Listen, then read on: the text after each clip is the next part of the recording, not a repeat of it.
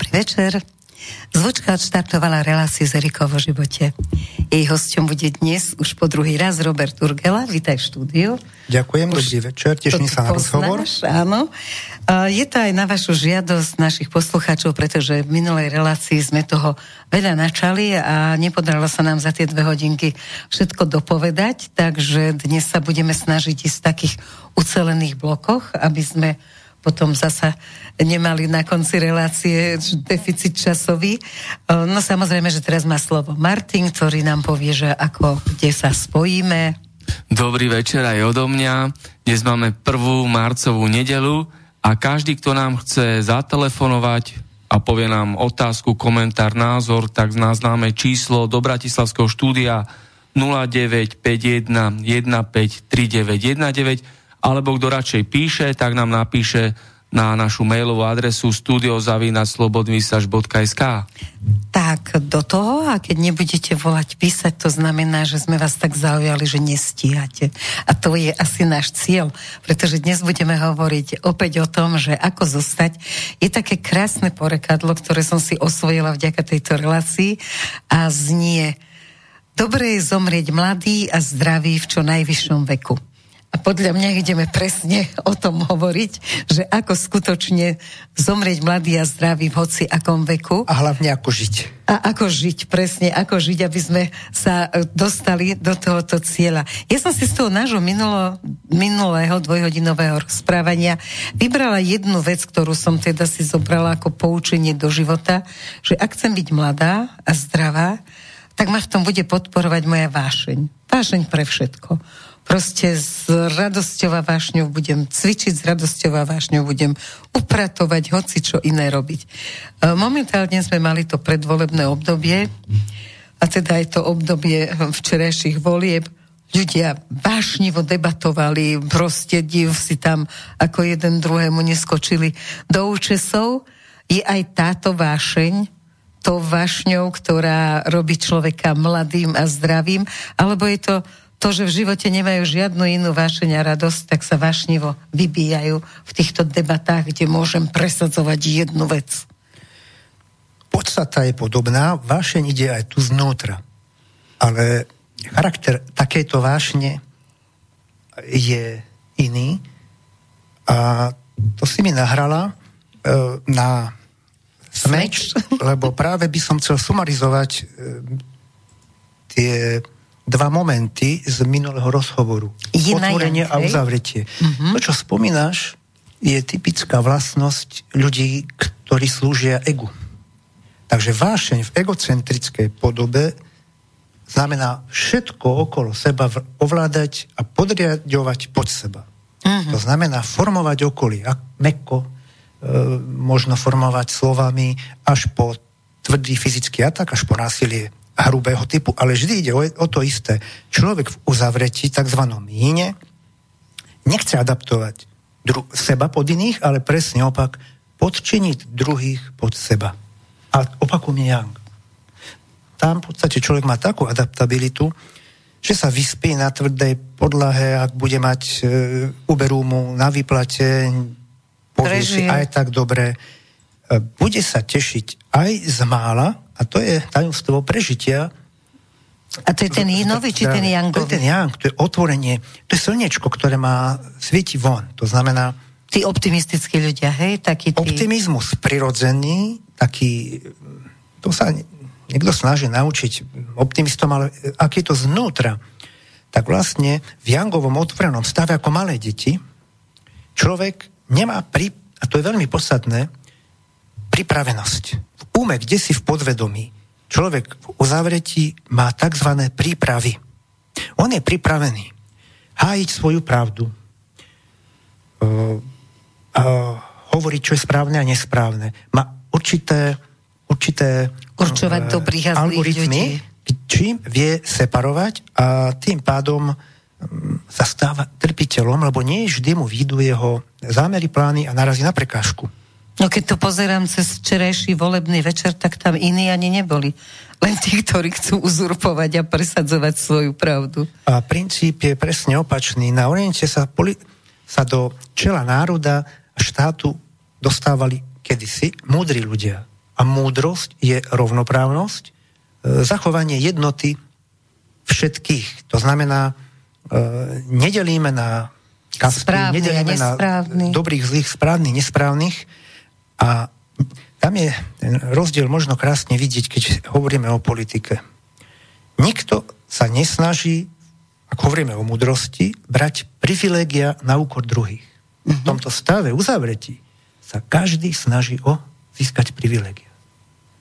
Takže ako môže európsky človek, západný človek, ktorý je naozaj presvedčený, že musí obhajovať svoju pravdu, ako sa môže dostať k tej jinovej východnej múdrosti?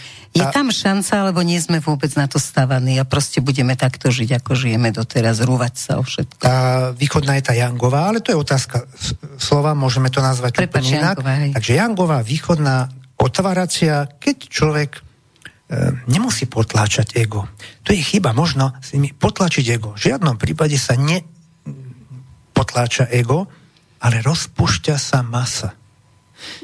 A masa čoho? No, najväčšia masa je pre nás psychická masa. Porovnajme malé deti, ľahké teličko, ešte není rozvinutý, ale majú v podstate najbližšie rozum k mudrcom, lebo nemajú masu poznatkov, pravd, nemajú snahu podriaďovať. Tá masa poznatkov, masa cenností, pozrieťme si tých politikov. Jeden sa snaží byť mudruje o tom, čo je čísla, ekonomika, druhý má masu detí, tretí cennosti, štvrtý. A tá masa časom ubíja človeka a vzniká trpiteľ a tam začínajú choroby. Najprv to nemusí byť fyzická choroba, ale choroba podstaty človeka, jeho ducha. Znútra chorí začíname byť svojou podstatou, svojím charakterom. A zdravý človek je ten, ktorý tú masu dokáže rozpustiť, buď intuitívne, alebo trénovaní ľudia, ktorí trénujú, povedzme, ten meridianový systém, rozpúšťajú ho vedome, vedia, že pod tým tlakom vznikajú problémy. Dobre, dá sa povedať, že je nadradená tá duchovná časť človeka, tej fyzickej, alebo je to všetko na jednej úrovni? Lebo mne sa zdá, že niektorá časť na začiatku pri vzniku tej choroby je ako silnejšia a že na tú fyzickú úroveň sa to potom až dostáva, keď už to tam hore sa tak nejako pokazí, tak potom sa to prejaví už aj na fyzickom tele, ale samozrejme môžem sa mýliť. Hierarchiu z titulu, že som trénovaný v energetických procesoch, kde práve hierarchia sa tiež rozpúšťa, neexistuje medzi fyziológiou, psychikou, energetikou, duchom, telom, hierarchia medzi nimi.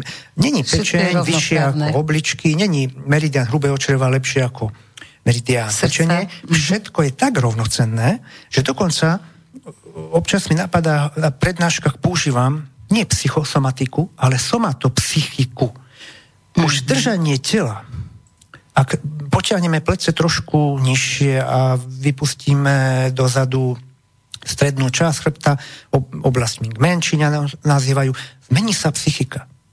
A teraz telo bolo prvé, príklad poviem, predstav si, jedného človeka považujem za svojho učiteľa a ten profesor Lenský kedysi za mladí trénoval. Chodil po ulici a napodobňoval polohu tela iných ľudí. A opisoval. Videl skriveného človeka a začal aj on chodiť ako ten. O pár minút začal nadávať. Hrubo, vulgárne nadávať. A hneď sa teda vrátil do stavu, zistil, že takto to teda nechce, ale že ako fungujeme. Milimetrové zmeny v tela ako sedíme zmenia a stojíme, psychiku, emócie, charakter. Slúžime. To znamená, ľudia si myslia, duch je vyššie ako telo. To je omyl. Stačí zmeniť polohu tela, tónus vyrovnať a začína sa meniť. Poviem príklad, ak by sme telo dokázali tak vystavať, ako bol Ježiš, tak začneme hovoriť jazykom evanjelia, aj keď sme v živote nečítali sväté texty. Až tak to je? Až takú silu má ale pozor, musí byť zapnutý vnútorný kozmos. Vnímavosť dovnútra. Pokiaľ to mechanicky robí človek západu, ktorý v energetických procesoch nie je trénovaný, tak to je mechanické. A to je tá západná mechanická gymnastika, mechanická fyzioterapia. Došlo k odpojení ducha a tela. Pozor, tu došlo. Ale pokiaľ dá sa to tréningom oživiť, vieme začať a tým začíname tréningy telom, hmatom a duch, psychika sa pripájajú u niekoho skôr, u niekoho neskôr. Tak ale potom je veľká škoda, že v školách naozaj sa telesná výchova a tie rozcvičky, čo sme ešte my mali, keď som chodila do školy, že to všetko považuje za smiešné a za také zbytočné ničenie času. Bohužiaľ, to sú názory áno teoretikov, lebo tam dokonca charakter sa formuje, ani, povedzme, ja som bojové umenia trénoval, není podstatné ten boj, získať kontrolu nad súperom, ale vybudovať charakter pomocou bojových umení, pomocou bojových štúdií bojových umení a bojových športov. Už len trpezlivosť si tam musíš rôznym spôsobom trénovať, čo dnes veľmi málo mladých ľudí má trpezlivosť a proste tieto všetky vlastnosti, ktoré fakt to bojové umenie dáva. Ten v podstate naozaj vie formovať charakterové črty človeka. Dobre, ale závisí to zasa zrejme od trénera, pretože, ako si hovoril, keď to robí mechanicky, bez tej vášne, o ktorej som hovorila na začiatku, tak je to úplne zbytočné, tak sa do života dostane zase len ten, čo to robí zase bez vášne. A tam vznikajú potom športové snahy o výkon a to, čo nazývaš vášňou, kedy si nazývali potenciou. Povedzme, mních kláštore Láma, ktorý nemal potenciu, a iba mechanicky trénoval, bol nezaujímavý. V podstate ten nebol vhodný na tréning. Takže aj tam potencia bola prvá, tá vnútorná vášeň, viera, odhodlanosť, entuziasmus a potom sa pridávali formy, pohyby, techniky a tak ďalej. Dobre, takže keď sa nenahnevaš, skočím ešte do politiky, lebo tým, že som do tej 6 rána bola hore kvôli voľbám, nedá sa pochopiť, akože akým obrovským spôsobom marketingovým urobil pán Matovič teda tých 25%. A z toho, čo hovoríš a čo som sledovala, tak mi presne prípada, že on je to dieťa, ktoré sa hrá. On ešte ani nevie zrejme, že čo to obnáša byť premiérom, ale vie, že teraz chcem vyhrať voľby, tak sa hrám a urobím všetko preto, aby som vyhral voľby. Je to v tom, že on má tú potenciu toho hráča? Ja slovo hra používam pre deti, keď sa hrajú prirodzene. Toto nazývam divadlom. Teáter. A tu sa stáva predstavme si trh a tu sa kupčí ako na trhu. Je to tovar, on je ako predávač tovaru, kupuje, predáva, je dobrý v tom, ale ako hráč, ktorý skôr nie je to ten Jangový hráč. Nie. Ja hru používam skôr radšej prirodzené, vnútorné. Napríklad vnútorný tanec je hra. A vnútorný tanec je tanec s pocitmi. U nás sa na západe tancuje tanec s vonkajšími pohybmi a existuje tanec s tou energiou, o ktorej som hovoril minule. A to je vnútorný pohyb, keď navonok sa nevidíme nič. A vo vnútri bežia pocity, letia iskrenie a hra. A toto je možno nazvať hrou, ale hrou umu. Jasne, hrou. A ten vnútorný si ma zaujal, tým vnútorným tancom. Ako by som sa k tomu mohla dostať? Ak raz prídeš na náš tréning alebo na náš seminár, tak dostaneš praktické rady, ale v princípe je veľmi jednoduchý. Ja by som chcela praktické rady aj pre našich poslucháčov. Ako sedíš na stoličke, alebo ktokoľvek, kto sedí poslucháčov, je možné bez iných praktík začať v sebe vyvolávať pocit detskej hravosti. Pocit detskej hravosti do takej miery, konkrétne teda povedzme teba by som nevyučoval, lebo tomu sa nedá naučiť. Ešte to je podstatné. Ja ťa neviem naučiť ani nikoho iného. Môžem byť prievodcom a pomôcť ti to objaviť. Takže pokús sa objaviť sebe, ale nie do veľkej miery, lebo za chvíľku nebudeš pri mikrofóne. Jasne. Budem tu sám. Akože naháňam motýlika, ale naháňam ho vnútorne. Tak silný pocit želania rozbehnúť sa, vyskočiť, alebo začať sa pohybovať, že nakoniec to fyzicky neudržíš a začneš robiť pohyb, ktorý si nezačala s vonkajším, ale vnútorným pohnútka vlastne ide zvnútra. To potom sa nazýva, že pohyb, ten fyzický, vedie či. Ale to je ale je to úžasný pocit. Pocitoch. V tom želaní sa hýbať. A to sú majstri malé deti. V tomto sú majstri malé deti. Kým prejdeme k meridianom, lebo minule sme skončili práve na tom, že sme si povedali, že teda budeme hovoriť o tých meridianoch. Áno, to by som mohol rozviesť. Robiť ešte raz tú meditáciu, lebo tí, čo sa to naučili minule, tak im neuškodí a tí, čo nás počúvajú noví, tú pulzovú, cez ten puls, ako sa môžem to teraz a na konci neviem, či budeme stíhať. No však práve skúsme to teraz, vtedy sme ledva stíhali, tak skúsme to teraz. Tam je veľmi veľa ciest, veľmi veľa možností. Povedzme, jedna z tých praktík je takáto. Puls, vedomý puls sa v človeku objaví v hraničných situáciách. Napríklad, keď sa rozbehneme za autobusom, vybehneme po schodoch, študent má trému a beží mu puls pred skúškami. Je to signál o prepolarizácii, prepnutí z vonkajšieho kozmu do vnútorného. Ešte raz, z vonkajšieho sveta, keď naše funkcie a procesy bežia, niečo chytiť, doniesť, bežať, fungovať. A teraz začína silný puls, znamená hop, stoj, vyčerpal si funkčné fázové možnosti.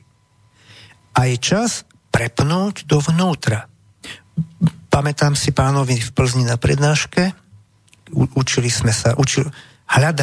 hľadali puls, ako je cítiť, a ten pán mi hovorí, pán Urgela, ja nemám problém puls necítiť, ja ho stále cítim a beriem lieky, aby som ho necítil. To bol kardiak.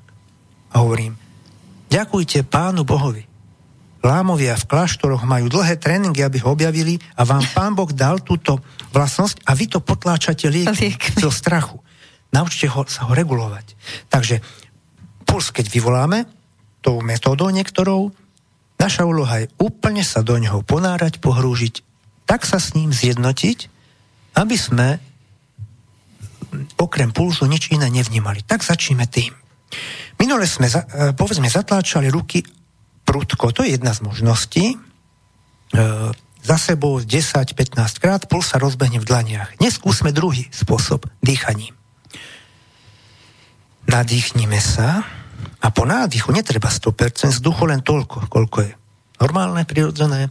Na chvíľku dých zastavme. Nie silovú zádrž, zastavme.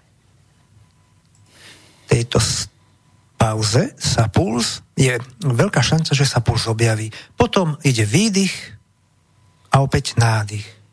Puls zastavujeme vždy po nádychu. Je to hraničná situácia, ktorý bežne nepozná organizmus, a preto začínajú rezervné možnosti a puls začne byť vo vedomí. A opäť nádych, zastavenie, výdych. Keď sa podarí puls už v nádychu a po zastavenom dýchu cítiť, začneme ho počítať. To je prípravné cvičenie na pulzáciu, metódu jogy pulzu. Po zastavenom dýchu počítame počet pulzov, napríklad 5 alebo 6, a pritom sa do pulzu pohrúžime, ponárame, utápame v ňom. Okrem pulzu a môjho hlasu nič inšie do vedomia nepúšťajte. Keď sa dá, dĺžku zastavenia predĺžujte a takto postupne na 6, 7, 8 a tak ďalej. Je to na stranu yang, otvorenia. Bežne fyziológia na tejto strane u ľudí západu nefunguje.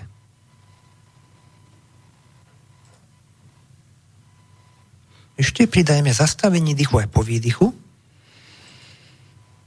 a tam znova vnímajme puls a počítajme. Ideálne, ak bude rovnaký počet pulzov na zastavení, po nádychu aj po výdychu. To je už rovnomerný rozkyv yin-yang. Mne sa z toho krúti hlava, to môže byť?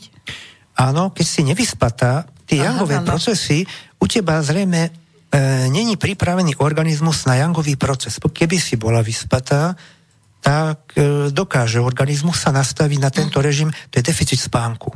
To znamená, u teba by teraz šiel puls len po výdychu. No a takto pulzáciu možno bez problémov trénovať. Je dôležité zachovať pomer zvyšovať počet úderov, puls nezadržovať na silu, keď už cítime potrebu, vydýchneme. Je to veľmi dobré prípravné cvičenie na pulzáciu a rozšíri náš diapazón energetický, lebo puls je nástroj, orgán na preniknutie do vnútorného kozmu. A keď skončíš, tak skús zazývať, potiahnuť sa a zazývať. A toto bola už ukážka meditácie, o ktorom sa možno budeme baviť inokedy. Je to meditácia na náš puls. Je to jedna z praktík meditácie v pôvodnom starých metódach kláštorných na pulzáciu. Ale ty si minule hovoril, že keď si nájdeme ten puls v dlani, takže keď si priložíme tú pulzujúcu dlaň na miesto, ktoré nás bolí, takže vlastne má to aj terapeutický účinok. Toto je napríklad druhý spôsob pulzácie. Možno tie pulzujúce dlane priložiť ani nemusí byť v kontakte tesne nad bolavé miesto a tam dochádza ku urýchlenej reorganizácii, reštrukturalizácii tkanív, nie len vďaka kapilárnemu systému, v prvom rade sa rozšíria kapiláry, tie drobné vlasočnice, ale je tam energetika. Je tam v podstate informácia z vlastného pulzu, tam je obrovský počet informácií o stave vnútorného prostredia, čo môže pôsobiť liečivo, terapeuticky. Takže môžeme si také unavené oči, keď treba spíšeme dlho pri počítači, takže si dáme vlastne tie pulzujúce dlane na oči a veľmi rýchlo nám to zregeneruje ten systém. A dobrý liečiteľ, kedy si vedel s pulzom robiť a tým zosilňoval efekt liečby. Len pozor, potom je hrozba, môže byť charakter pulzu človeka opačný a vtedy je problém. Musia byť v súlade. Puls človeka, ktorý komu prikladá ruky. Čiže najlepšie je sám sebe? To je najlepšie sám sebe, alebo blízkym ľuďom v rodine. Dajme si pesničku a pôjdeme na tie slúbené meridiany, lebo o tých asi bude dosť dlhá. To je veľmi zaujímavá téma a obšírna, ale pokúsim sa opísať základy.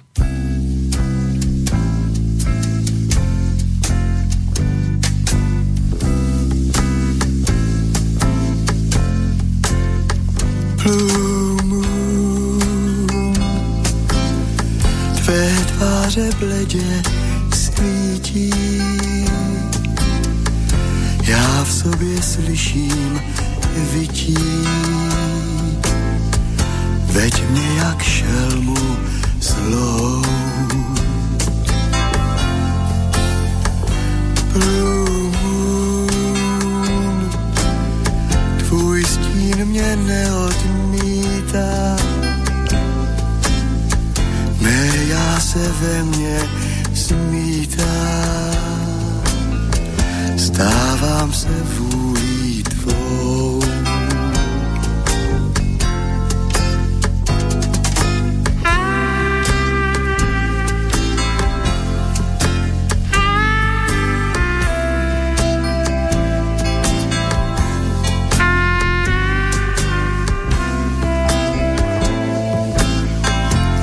Je mou milenkou. Blue moon, vzpomínky na svět slábnou. Hlad vlků nocí chladnou. Jde za obětí svou.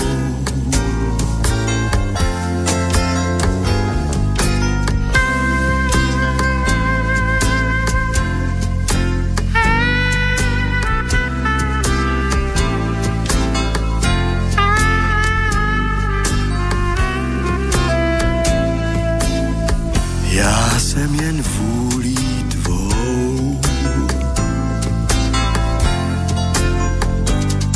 Blue moon.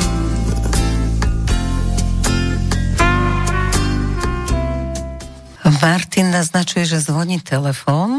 Haló, vy nás počujete? Haló. Dobrý večer. Neviem, či som... Dobrý večer. Ja by som... Teraz neviem, či som v priamom prenose. Áno, ste. Ja by som sa chcela vrátiť k tomu 1. týždňu. Ja som to počúvala vlastne zo záznamu až. A keby ste sa, prosím vás, vrátili ešte k tomu OM, pretože je tam bolo kopu vecí nejasných, ak ste tam pani Vincoureková do toho vchádzali svojim vstupom, že to bolo veľmi ťažko pre mňa pochopiteľné. Keby ste mali čas na to, venovať sa tomu pár minút. Ďakujem vám. Dobre, tak ďakujeme za telefonát. Dobre, tak to môžeme urobiť tak, že chceli sme začať o meridiánoch, kúsočok to posunieme a mňa zaujal hlas Jozefa Laufra, ktorý teda je majster hlasu, špeciálne táto pesnička, takže chcem sa ťa spýtať, či sa dá aj hlasom liečiť. A na to nadväzuje aj zrejme to, čo pani poslucháčka volala OM. Áno, jedno doplňa druhé. A začnem s tým, my na západe hovoríme o liečení, čo nenapadlo ľudí na Oriente, Tibet, Lámovia, Ťanšan, Altaj. Zdravý človek so 100% zdravím a kompletnou energetikou vybudovanou nepotreboval liečiť. Mantry, zvuky boli tréningovým nástrojom pre získanie doplnkových vlastností. U nás, samozrejme, v prvom rade, keď sa dá povedať, iba 2-3% ľudí sú skutočne zdravými na západe, tak samozrejme tu liečenie je dôležité. Ale keď je človek 100% zdravý, mantry, zvuky, alebo iné zvuky tibetských mís, rôznych gongov, nástrojov, spev energetický a podobne má iný efekt alebo inú požiadavku. Takže keď si zoberieme históriu, v rôznych etapách boli populárne rôzne pesničky, rôzna hudba. Keď budem hovoriť o meridiánoch, dotknem sa niektorých fáz, etap. Jedna z nich bola takzvaná etapa Íry, keď boli populárne valčíky. Potom prestali byť a opäť prišla éra tango rytmus. Teraz je zase rockový rytmus. Charakter Ulu, to bol charakter Íry, reči. Nie je to náhoda. Znova je tu fáza energetická a človek voľky, nevoľky slúži svojmu stavu. Všetko je o stave, to je podstata, prapodstata, princíp. No a teraz, ak vieme, že máme nejaký stav, vieme, že môže byť aj patologický, a chceme na stránku zdravia niečo urobiť pre seba, môžeme použiť zvuky, ktoré vieme, kam nás vedú, a v tom prípade zvuk sa stáva trenažérom stavu. A to môže byť príklad aj pesnička Abby, I do, anglicky neviem, hádam, som to nepoplietol, je perfektným trenažérom stavu dráhy žalúdka. Ak budeme počúvať od Griega nejakú klasickú hudbu, alebo poviem tak bemol symfóniu, tak ak sa nastavíme na tú hudbu, môžeme zapnúť u seba fázu, meridián, energetiku, funkcie, funkčné stavy, trénovať. Takže hudba sa môže použiť ako trenažér. Bohužiaľ, ale často je trenažér v negatívnom zmysle, že nám viac ubližuje, keď počúvame deštruktívnu hudbu. Ktorá je dnes teda dosť sa línie z mnohých radí, v každej reštaurácii, v obchodoch. A často je to deštruktívne, pretože autor tej hudby bol sám nositeľom deštrukcie. Neobvinujúco. Taký človek nemôže tvoriť konštruktívnu. Kto je sám deštruktívny, a jeho filmy, knihy. O kultúre sa teraz obrazy nechcem baviť, ale je to aj presne tak, jeho politické rozhodnutia budú deštruktívne, u maliara obrazy, u autora hudby. Aj poslucháč, ktorý to bude počúvať, je ako keby konzument potraviny, ktorá je pokazená a opäť pôsobí na ňo deštruktívne, a plus je tu spievanie, hudenie, gudenie, ako starí Slovania hovoria, môžu pôsobiť profilakticky alebo ozdravujúco na človeka. To potom aj pri tých meridiánoch môžem tých to 6 bolotoxických. Pripomeniem. Ale dopovedz, prosím ťa, to teda akože ešte pár slovami pre pani. Skúsim to veľmi jednoducho, je to populárna mantra, ktorá prišla z východu, a stačí pochopiť, že zvuky nie sú samé o sebe. A hlavne tieto dva zvuky. Mantra OM je taká základná mantra, skladá sa v podstate zo 4 zvukov A, O, U, M. 2 zvuky sú otváracie jangové, to je A, O. Je to presne ako ráno, poludnie, večer, noc, ale to je sen, zima, je to mladosť, dospelosť a tak ďalej. A je to v podstate cyklická mantra. Má slúžiť zapnutiu, rezonovaniu zvuku v každej bunke. Nie smerom von, ako bežne na západných tréningoch nechajú zvučať O von, všetky zvuky von, majú byť obrátené do svojho vnútra. Je viac variácií a to najzákladnejšiu skúsim opísať. Rečovým aparátom začneme zvučať buď celú štvorfázovú mantru A-O-U-M, alebo len dvojfázovú, často je to OM, niekedy A-O-U-M, A-O-M. A rozhodujeme sa, že či bude na stranu otvorenia, alebo uzavretia, alebo rovnomerná. Sú 3 možnosti. Potiahnuť sa ako v Indii na AO a dlhšie bude znieť AO. Napríklad na mojich tréningoch ráno alebo cez deň zvučí dlhšie O a AO a večer na konci tréningu dlhšie U, dlhšie M. No ale to je ešte len také rozhodnutie, kam ťahať. Môže ešte byť rovnomerná pre rozkyv, takzvaný rozkyv energetiky na obidve strany, rovnomerne dlho bude znieť jedno aj druhé. Ale podstata je ešte inde schovaná. A tá zostala bohužiaľ utajená na západe. Zvučať treba nie hlasom, ale telom. Telo musí byť ako rezonátor. Musí vnútri človek cítiť, že sa to tam... Takže my síce vygenerujeme zvuk rečovým aparátom, ale zároveň ho vraciame na svoje telo, nech rezonuje. Prvé v zuboch, v ústnej dutine.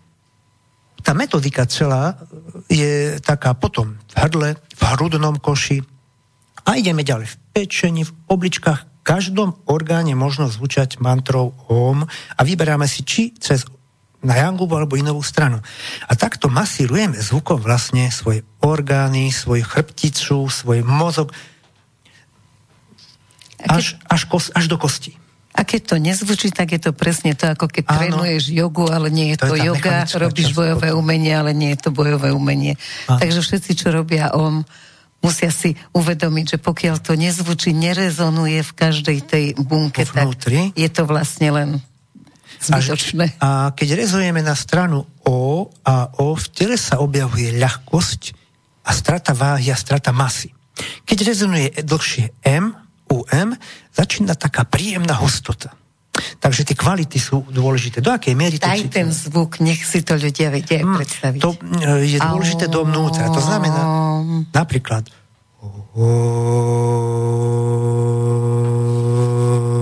aj keď ti položím ruku na hruď, tak sa ti to krásne má byť vibrácia v hrudníku, má byť vibrácia v jednotlivých častiach tela. Inak je to veľmi silná praktika, keď to funguje. Už pracuje trošku ďalej ako len na energetike. Telo našich okolností vieme ovplyvňovať. Telo udalostí a okolností človeka. Takže... No tak to vysvetli, ktoré telo to je tých udalostí a okolností. Máme viac. No, tiel. Zase, není to automatické, že máme viac tiel, ale jedno telo je u každého. Telo z okolností. Predstavme si, že ideme na ulicu. Jeden človek neustále bude zakopávať, narážať na prekážky. Stretne sa s fyzickými a nefyzickými obmedzeniami, ohraničeniami, ktoré sú len prejavom, transformáciou jeho vlastného stavu. Kniha I Ching práve o tom hovorí, aký si ty, také sú udalosti, ktoré ťa stretnú. Náš stav cítia oblaky, tráva, zvieratá, mikróby, je to teraz populárne, teda vírusy. A môže byť okolo x baktérií a vírusov a od takého človeka budú odskakovať, ktorý bude na strane otvorenia. Tam nemožno ochorieť. Príklad je Napoleon, ktorý chodil medzi malomocných a generáli ho chceli ťahať a on sa nebál, nič sa mu nestalo. Takže vlastne telo okolností je balík, ktorý nám priniesie poštár. A my ho nemôžeme neprijať. Musíme ho prebrať. Ten balík pozostáva z toho, čo sme chceli, po čom sme túžili, čo sú naše želania. A ja často hovorím na tých moderných kurzoch, ako dosiahnuť to, čo chceme, čo si želáme. Bože, chráň, aby sa nám splnilo to, čo si často želáme. Chráň nás Boh od toho, od našich túžob egoistických pre seba, počiniť druhých. Bože, chráň.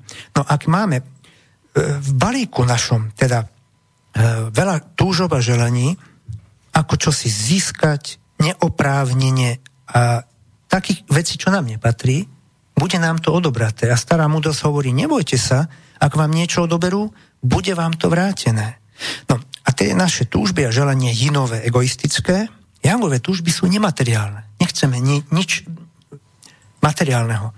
Takže tie túžby sa prejavia časom, spájajú sa do celku také jednotlivé kroky, ktoré nám vráti príroda v podobe tela okolností, ktoré nám budú vlastne uberať zdravie a zhoršovať psychofyzický stav. Prejaví sa to často chorobami, oslabením funkcií organizmu.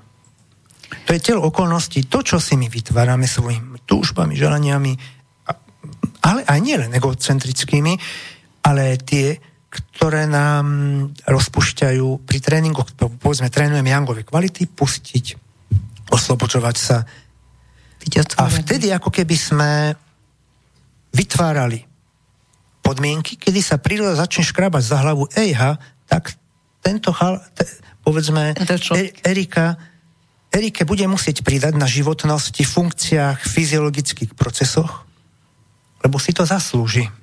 Takto by som opísal možno to telo okolností. A čo si teda myslíš v tejto súvislosti? Momentálne sú neuveriteľne v móde tie knihy proza dostaneš, akože máš sa sústrediť na to, čo teda od toho vesmírneho automatu chceš a tam všetci anieli stoja v rade a tešia sa na to, ako ti všetko, čo ty len chceš, splnia. To je stále o yin a yang. Yinové túžby sú všimni pod seba. Je to princíp priťahovania. Priťahnia budeš mať. Východ išiel opačnou cestou rozpustenia. A rozpustenie je umenie dať. Môžeme to nazvať altruizmom. To je yangová kvalita. To sú yangové meridiany, ktorých je 6. Tam sa objavuje takýchto 6 vlastností. Takéto vlastnosti ľudia, ktorí mali takéto vlastnosti, dostávali mená. Atman, Brahman, Bhagavan. To sú názvy meridianových stavov. No a v takomto prípade platí, čím viac púšťaš, tým viac sa ti vráti. Egocentrické princíp priťahovania, za týmto princípom priťahovania je vlastne, začnem povedzme od pohybového aparátu, usadeniny solí, artrózy, artritidy, osteoporózy, a môžeme ísť hĺbšie a hĺbšie biochemické procesy. Časom sa chceš, málo ti je, tak príroda povie, dobre, pridám ti troška soli do klbov, troška močoviny, viac močoviny, cholesterol do ciev a potom bežíme k lekárovi a liečiteľovi a do lekárne, pomôžte nám. Vďaka princípu priťahovania, to je hlavný moment západu, prečo na západe sú ľudia slabí, chorí, neduživí, krátko žijú a kvalita života je menšia. A ešte gurovia to západní snažia tvrdiť, že treba si žiadať a prosiť, dokonca je to ešte aj v modlitbách. Ano. Jangová modlitba, jangové modlenie nebolo Bože, daj. Bože, prosím ťa, chráň ma. Opak, vypočujme si kozáčku modlitbu, kedy sa modlia, Bože, neboj sa ma, neublížim ti. A to znamená dávať. Aj modlitba je jangová a jinová. Prvá časť, je to zaujímavé, nebudem to podrobne rozoberať, ale v Otčenáši sú dve časti, jangová a jinová. Tá druhá časť je jinová, kedy prosíme Boha, prosíkame ho, daj. A prvá časť je jangová. Takže staré učenia sa snažili to vyvážiť, aby to bolo vyrovnané, ale my sme došli bohužiaľ k jednostrannosti. Chceme a daj. A dávať nejako to nejde. Je to zaujímavé, ale myslím si, že to súvisí aj s tým nedostatkom pohybu, lebo stále, keď ťa počúvam, nejak mi tam ide stále to, že proste pokiaľ sa hýbeme, ako si hovoril, pokiaľ pekne sedíme, pekne stojíme, vážime si proste tú svoju hmotu svalovú a pracujeme s ňou tak, ako nám bola nadelená, takže vlastne robíme viac pre to svoje zdravie a preto, aby nám bolo dané, ako keď budeme sedieť zhrbení a modliť sa tam slavou na onom a modliť sa, že ešte aj toto chcem, Bože, ešte mi kúsok pridaj. Áno, tu zase uhol pohľadu je dôležitý. Z toho prvého uhla aspoň to je dôležité meniť teda polohu tela, keď už necítime vo vnútri, málo kto sú ľudia, ktorí sú vnímavejší športovci, majú tzv. Telesné cítenie, vnímajú kinestetiku. Mm-hmm. Tak už aj to je lepšie, ako zostávať v tom autopressingu stláčaní, ale je to málo. Lebo bohužiaľ športovci a špičkovi aj atleti svetového mena časom začnú byť trpitelia.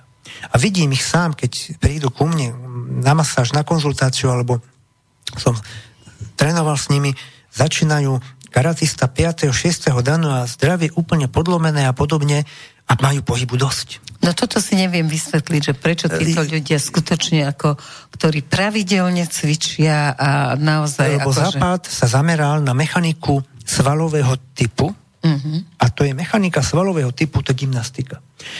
A existuje ten meridianový tréning a tam je pohyb vždy zvnútra. To je s tým vnútorným iskrením, vnútorným potešením, tým takým entuziasmom a vonkajší pohyb sa vytvára a tu vzniká zaujímavá vec, s ktorým bohužiaľ u mnohých trénujúcich tai chi, čikung, jogu na západe sa nestretávam. Vzniká telo pocitov. Zase je to druhé telo. Telo pocitov. Existuje statický čikung. Ľudia stoja, držia ruky v rôznych pozíciách. Robia strom. Áno. Môžu takto stať 20 rokov a nič sa nepohne. Pokiaľ nebude telo pocitov. Okrem toho fyzického tela začať rozvíjať telo pocitové pod pravý palec, ľavý palec, pod lúbo, tam a tam. A ten pocit sa začne liať ako tekutina a niekde to volajú živá, niekde či, ale není garantované. Človek, ak nepozná postup, tak bude dlho stáť alebo trénovať formu a zostane na tej úrovni. Ale ešte si aj zničí telo, lebo chodil sem taký Šifu Šidelon a on proste hovoril tým ľuďom, že počúvaj, ty akože stojíš a hovoríš mi, že aké je to víťazstvo, že robíš ten strom, ale ty si absolútne neuvedomuješ, že si hrbatý, stojíš úplne nevhodne a niekoľko hodín a navyše vôbec nechápe, že ten majster, keď to robí, tak jemu tu chodí tá energia. Čiže ten strom je o tej energii toho stromu a nie o tom, že ja vydržím 4 hodiny stať takto. A tu vidíme kvalitu a kvantitu. Dokonca na hodiny sa merajú. Budeme stať hodiny, danú strom, ale bohužiaľ vo vnútri sa často nič nezapne. A tohto majstra poznám osobne, veľmi silnou energetikou disponoval, ale na inovú stranu viac zameranú. Áno, tak on je Číňan, takže je to z toho, že vyrastol v šaolínskom kláštore. Dá sa toto u teba učiť? Ešte sa zaoberáš takýmito? Toto je základ, tréning, ale čím ďalej, tým vyberám efektívnejšie a veci, ktoré sa pre človeka západu dajú čo najrýchlejšie naučiť. Ale dnes, bohužiaľ, tréning už nestačí. Dnes nadišla taká doba, že môžeme byť najlepšie trénovaní. Poviem príklad o šaolínskym mnísi. Som možno spomínal, ako sa otrávil, tak to zopakujem pre tých, ktorí ma nepočúvali, ak som to hovoril. V Almate na prezentácii šaolínskeho bojového umenia vystúpení sa otrávil šaolínsky mních, ktorého museli previesť do nemocnice, lebo sa napil vody z bežného automatu, kde pijú deti.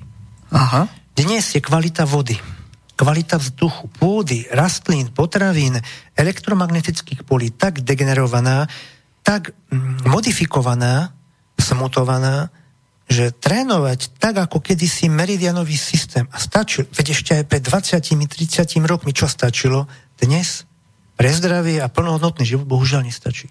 Zastav sa prosím ťa pri vode, lebo to sa týka každého, vodu pijeme všetci.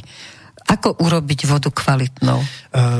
Áno, v podstate pri tom programe, ktorý nazval som kódy zdravia a zlaté kódy zdravia alebo základné kódy zdravia, je jedno z najkľúčovejších elementov voda. Voda je v organizme 70 až 80% a tam je podstatné vedieť, prečo ju vlastne máme a ako piť.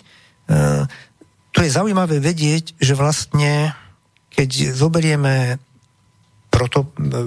bunky, mimobunkové tekutiny, aj vodu v uzavretej cirkulácii, aj v otvorenej lymfa, krv, to je 5 plus 2 litre, plus protoplazma, cytoplazma, tak vlastne pozostávame z vody tekutej časti a tuhej časti máme len do 2 dlaní, nejakých 5 kg pri bežnej váhe a voda v podstate neustále tečie, preteká ako v rybníku alebo v akváriu, kde sú ryby a premýva, každú bunku obmýva. A keď ju necháme špinavou, ako keby sme nechali korytnačke alebo rybám, tak tie ryby zdochnú. A náš organizmus neustále, každá bunka prijíma potravinu, vylučuje, bunky musia žiť a vylučujú kyslé produkty. A preto potrebujeme špeciálnu vodu, špecifickú na zásaditej strane, aby sme pomohli hlavne vekom čistiť organizmus, detoxikovať a není jedno, akú vodu pijeme a není jedno, ani kedy ju pijeme a v akom množstve. Lebo môže byť, ako dnes lekári radia, pite 3-4 litre vody a nič sa nestane z pH prostredia, len bude organizmus puchnúť a obličky sa preťažia. Bude to studená voda hlavne, keď sa pije. Takže vlastne dá sa použiť voda tak, aby mala pH, pH to je acidobazická rovnováha, 7 je tá rovnováha, neutrálna, pod je kyslá, nad je zásaditá. Väčšinou z vodovodu tečie voda 6, 5,5 alebo 6,5 kyslá. A keď budeme piť takúto vodu, príliš nám nepomôže. Tak ale ako si ju máme pripraviť tak, aby nám pomohla, aby sme pili teda tú zásaditú? Práve učím na kurze, čo není jednoduché vysvetliť za 5 minút, ale aspoň jednu základnú radu môžem dať. No. Teda, aby voda bola pre nás užitočná, možno ju pripraviť tak, ako keď ideme do Karlových Varov alebo Kúpelov, kde ju budeme piť 2-3 týždne, budeme sa cítiť skvele, prídeme domov a zase budeme piť bežnú vodu z vodovodu a celý efekt je stratený. Tak, aby sme mali aspoň čiastočný efekt, nie teda ako permanentne v Karlových Varoch, hydrogén, uhličitanovú, ráno treba piť nalačno, teplú vodu, takú, ktorá bude 40 až 50 stupňová a dokážeme ju piť iba hltajúc. Spočiatku možno jeden pohár, 2-3 deci a potom až 2. Keď ideme v Číne do reštaurácie, automaticky dostanete takú, ešte v tradičných reštauráciách, vodu nie na umytie rúk, ale na pitie. Nejde hlavne o to, aby zriedila šťavy žalúdočné, ale bude pretekať zo žalúdka cez sfinkter tá teplá voda rovno do 12-torníka a cez tenké črevo do pečenie. Tam sa dostane rovno do krvného obehu. A má byť tá voda nejaká prevarená, alebo stačí len zohriať, alebo prevariť? Nemusí sa prevariť, ale tá teplá voda dokáže otvoriť sfinkter. No a čo sa stane? Krv sa začne riediť. Hustá krv zakyslená sa spomalí. No, hustá krv v prvom rade sa spomalí. A obeh krvi by mal byť tak, že u zdravého mladého človeka za 21 sekúnd obehne od chodidiel až povrch hlavy. Hustá krv bude pomalá. Tá bude pomaly rozvádzať kyslík a dojde k nedostatku kyslíka v organizme, ku kyslíkovému hladu. U starých ľudí to je podstata bunkového starnutia, že v podstate kyslá krv nebude roznášať dostatok kyslíka tkanivám. Doktor Zalmanov bol génius, zakladateľ humorálnej terapie a on sa zameral práve na vodný režim a metabolizmus, kúpele hlavne, a zistil, že podstatou starnutia človeka je zanášanie vody v organizme. A to je bunkové starnutie. A on takto liečil ľudí horúcimi kúpelami. To je jedna z možností zase robiť špeciálne kúpele. Tam sú soli špeciálne, určité pH, určitá dĺžka. To sa dá naučiť a doma vo vani robiť opäť Karlové Vary. Jasne. A tej vody máš koľko vypiť ráno? Lebo ľudia potrebujú vedieť presne. My sme na západe. Musím vedieť koľko. Nie na silu, ten pohár vody, ten trojdecový pohár sa dá zvládnuť a časom možno pridať. Ale tie 3 deci už nalačno určite pomôžu a môžu rozbehnúť ešte raz. Čo rozbehnú? Na mikroskope po vypití vody teplej 50-60 stupňovej vidno po 10 minútach z kvapky krvi, že zahustená, spomalená krv mení viskozitu. Začne tiecť rýchlejšie. No a to je v podstate omladzovanie organizmu, ale nie fotoomladzovanie, že budeme na oko mladí, ale zvnútra. Lebo vodu potrebuje každý proces, čo sa týka aj výživy, aj odtoku metabolitov. Pokiaľ bude hustá, okrem toho, že bude pomaly rozvádzať kyslík, pomaly odnášať, to robí arteriálna časť, venózna bude pomaly odnášať metabolity, ale... Takže zrejme aj lymfa pracuje inak. A lymfa sa pri lymfatickom systéme aj vodný režim, ale tam potom veľmi dôležitý ešte tu učím takzvanú udánu, to je vnútorná chuť. Tam sa pracuje s vnútornou chuťou, čo sa ani nedá opísať. To je ako keby... To je ako keď pracujeme s hlbokými svalmi hrdla a vyťahujeme lymfu z dola hore, treba pomáhať, lymfa nemá ako srdce pomocníka, nemá, ale bránicu používame. A udána je stará praktika nepálska, na ktorú sa zabudlo, lebo nie je ju vidieť. A dokončím ešte zaujímavá vec, keď je krv stále hustá, je to prostredie pre patogény. Mikróby, vírusy, plesne, až parazity a tak ďalej. Takže studené vody môžeme piť koľko chceme, krv zostane aká bola. Ale potom je vlastne vyslovene akože toxické, že všade, kde prídeme do reštaurácií, nám dajú len studenú vodu, pretože tej sa viacej vypije, si smednejší po nej, takže ako biznis je to lepšie tak. A nedostaneš sa k normálnej vode. A pozor, nie čaj. Čaj už nemá tu. Teplý čaj si povieme, tak zelený čaj je dobrý, ja mám tiež raz zelený čaj, ale už nemá tento efekt, zostane v žalúdku a bohužiaľ cez ten sfinkter sa nedostane. Tak čaj nechajme na potom, keď sme tú teplú vodu a čaj neskôr, ale má to mimoriadne dôležitý efekt.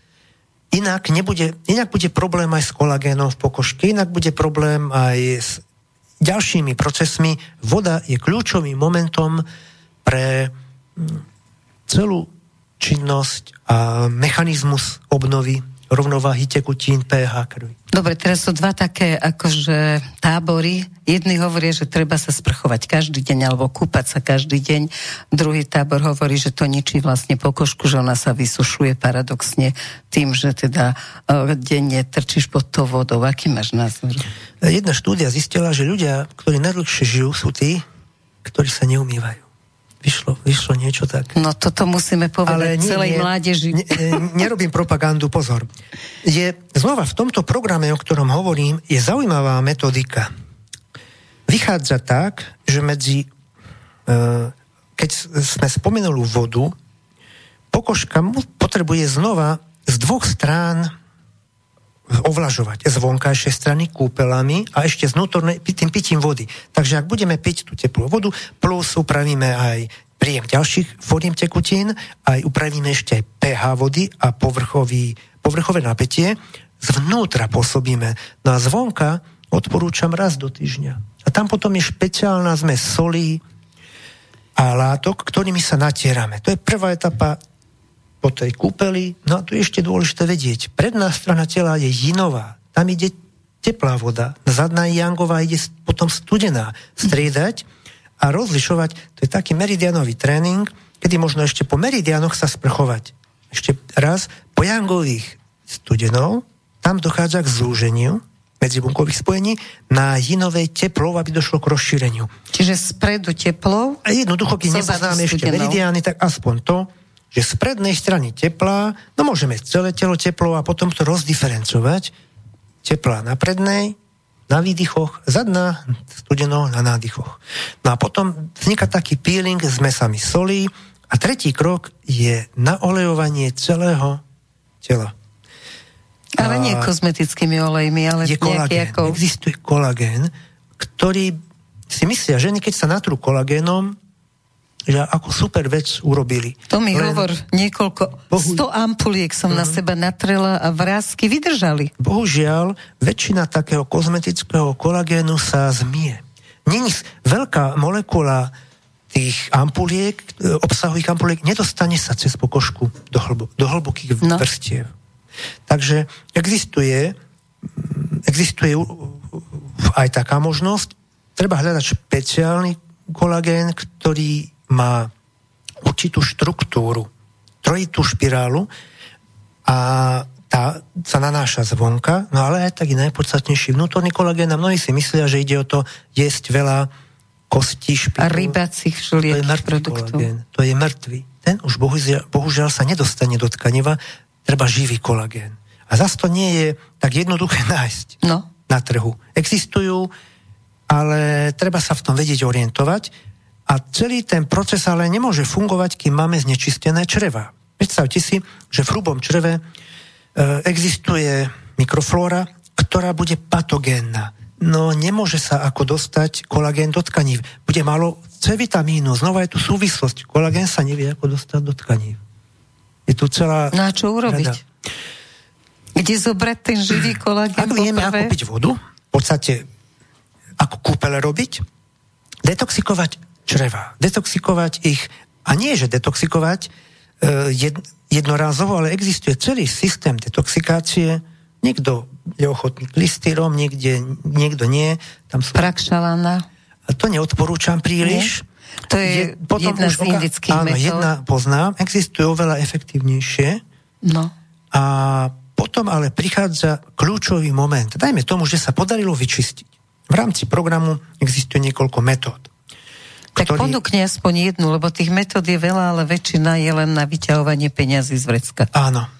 A za najpodstatnejšie poviem, ak teda podarilo sa tie metódy, za pár minút to nemôžno ani opísať, ale aspoň jednu závažnú vec, keď sa aj teda podarilo nejakou metódou detoxikovať čreva bez toho, aby sa narušilo pH. To je veľmi dôležité v črevách. Ako vieme, každý orgán má určité rozmedzie, krv musí mať 34 až 43, sliny, moč, šťava, každá z tých častí v nás má iné pH mať. A väčšinou sú to zásadité, napríklad plodová voda bola okolo 7, má byť 7, neutrálna.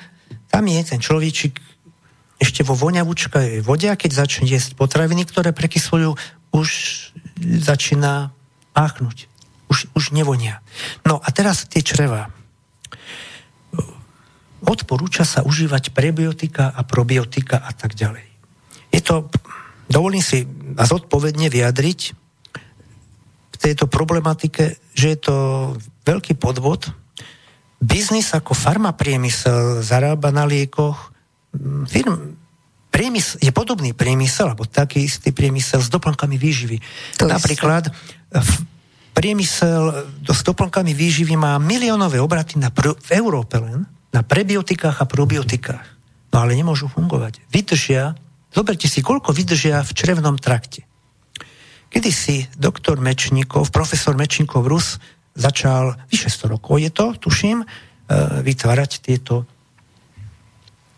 prebiotika a probiotika bez prítomnosti kyslíka.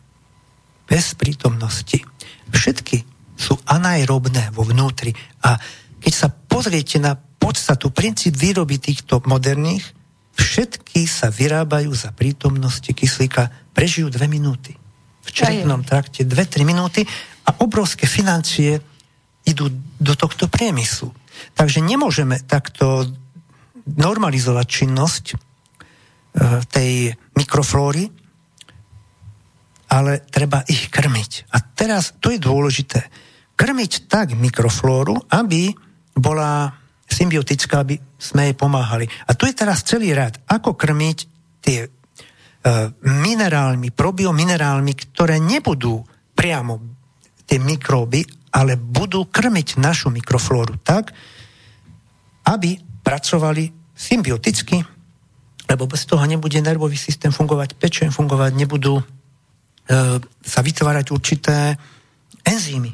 Oni vytvárajú enzymy, ktoré, povedzme, dokážu mäso, živočíšne produkty spotrebovať. My na to enzymy nemáme. Takže tu je ďalšia veľká oblasť, ako v podstate krmiť. Zase nie je to možné opísať jednoduchým pár minútovým. Existujú látky, ktoré treba užívať tak, aby sme ich ráno, povedzme v tej vode, vyzerá potom procedúra tak.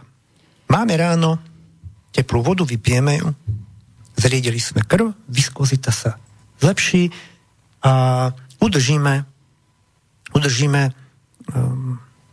rovnováhe vylučovanie, a prijímanie látok. Môžeme užiť v druhom pohári tie probiotika, ktoré zalejeme vodou a krmíme našu mikroflóru a až potom nejakých 30-40 minút ideme jesť. Dobre, a ktoré sú to teda tie probiotika? Na našom trhu ich nenájdete, bohužiaľ. Fermentované. Dôležité, aby boli fermentované nie z prasaťa, z hovedzích. Sú najlepšie sú tie, ktoré sú fermentované z ryby. A existuje niekoľko na svete firiem, ale niektoré sú nedostupné, teda. A tie dostupné mám na kurze, ktoré učím a ktoré nechávam ako tajomstvo. Dobre, tak to nechajme ako tajomstvo. Ľudia vedia, že sa môžu obrátiť na lebo teba. Nefungujú, pokiaľ nebude ten prvý krok očista pečenie a očista 2 orgánov a čreva. Jasne, bez toho nemôžeš to prostredie vytvoriť také, aby sa s tým dalo pracovať, aby bolo v rovnováhe. 2 orgány stačí. To sú kľúčové orgány. Pečeň, ktorý v podstate je biochemická tovareň a keď bohužiaľ zrejme u každého dospelého človeka, dajme tomu 30 rokov, pracuje na 30-40%. Nefunguje už naplno. Stukovatie.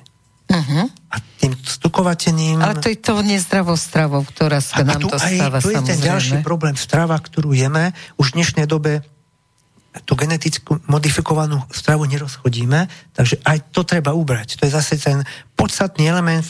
A chceme byť zdraví, jasne, cvičme, pijeme tú vodu, kúpme sa, užívajme určité látky. A neprežierajme sa. Áno, a teraz darmo by sme robili celú detoxikáciu a krmili mikrobióm, ak by sme jedli potraviny, ktoré sú geneticky už modifikované a niekedy ani netušíme, že čo teda jeme a stačí to vysadiť a vznikajú silné efekty. No dobre, ešte stále nie sme pri meridiánoch, ale keď ideme takto pekne, tak poďme k tej strave. Tak udržme tú tému strava teda teraz. Pár vied o strave. Poprvé, netreba byť dietologom a výživovým poradcom, aby sme mohli mať zdravú stravu, aby sme mohli žiť dlho a zdravo, bez zdravotných problémov. Neverte mne, to je prvé. Ja môžem povedať takú áno. Čo je veľmi podstatné, verte vždy sebe. Na sebe, keď overíme, toto som jedol, ako som sa cítil a zrazu, ešte nehovorme, čo jesť. Toto som prestal jesť a zrazu príde obrovský pocit, ja poviem príklad, strata únavy. Niekto býva tak chronicky unavený, že popoludní príde, musí si odpočinúť, proste nevládze. A syndrom chronickej únavy nie je nič iné. Jedna časť súvisí s pravou obličkou, dysfunkciou chronickej únavy a druhá časť s potravinami, ktoré nepatria človeku a jeme ich, ale bežná propaganda ich propaguje, že áno. Toto je dobré, hej, toto vás osvieži. No tak aké základné veci by si povedal, že toto jesť? Nehovorme, čo nejesť, ale čo jesť. Opäť nebudeme stíhať všetko rozviesť. Povedzme jednu základnú. Existuje od 70 rokov našho storočia zmena v obilí. Geneticky boli modifikované jačmeň, ráž a ďalšie obiloviny. Zmenil sa ich počet, genetický kľúč z 24 chromozómov na viac, 42. A teraz je podstatné, ak budeme jesť súčasný chlieb z pšenice, jačmeňa, týchto obilí, chutnočky, voňavučky, chlieb a tešíme sa na to. Poviem príklad takého človeka v Číne, ktorý pôjde na onkologickú liečbu, povedia, dodržíte, nebudete jesť chlieb, nie, budem, dovidenia. Vy ste neperspektívni pre liečbu, nebudeme sa s vami zaoberať, ale nevenujeme sa ťažkým stavom, teda onkologickým, u nás sa tvrdí. Akýkoľvek chlieb? Akýkoľvek chlieb, ktorý obsahuje geneticky modifikovanú pšenicu, existujú niektoré druhy, ktoré nie sú, ale niektoré sú. Poviem príklad, keď do Novej Gvinei priniesli chlieb. Tam dlho nepoznali.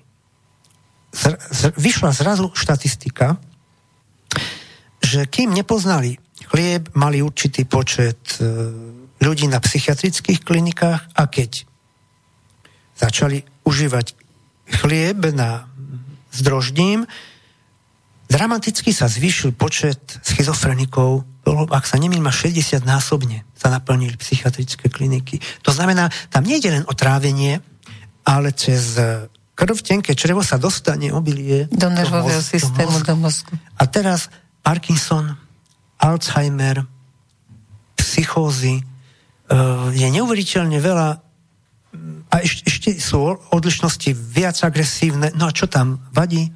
Tam je glutén, ktorý nám dokáže ničiť nervový systém, vytvára a ešte závislosť. Človek bude tak závislý, že pôjde okolo voňavej pekárne a už mňam, stáva sa, potrebuje povedzme to jednoducho, stáva sa narkomanom. Závislým na chlebe. Ja si pamätám, keď som sa rozhodol zo dňa na deň, tak som si to testoval, išiel som do pekárne a nič, necítil som potrebu, ale sú ľudia, ktorí nevedia zo dňa na deň vypustiť chlieb, oni by mali mať taký režim postupného prechodu. Najprv bude len robiť chlieb napríklad na kvásku bez droždia, obmedzí menej chleba, potom menej dní a nejak postupne, ale ja si myslím, že dá sa to aj urobiť ten razantný krok, lebo sebacítenie človeka sa zrazu zmení mnohonásobne. Zoberme si len čreva. Čreva sa nafúkujú vďaka gluténu, no a ak sa nafúknú čreva, tak vzniká obrovský rad problémov. Nafúknuté čreva môžu 5-násobne 4, 5 až 6-násobne zväčšiť objem. Spomalí sa peristaltika. Zhorší sa vstrebávanie látok. Začne byť problém s plesňami alebo spomínanými vírusmi, baktériami. Ak bude nafúkovanie čriev, tie jedovaté plyny, metán, etán, síra, uberajú z organizmu stopové prvky. Bude málo medí, málo zinku, vápnik môže uberať. A teraz človek bude mať super doplnky výživy, strávu, bude doplňať med, zinok, bude, keď nevylúči chlieb, bohužiaľ bude unavený, bude permanentne mať problémy, spomalený, menšie alebo väčšie.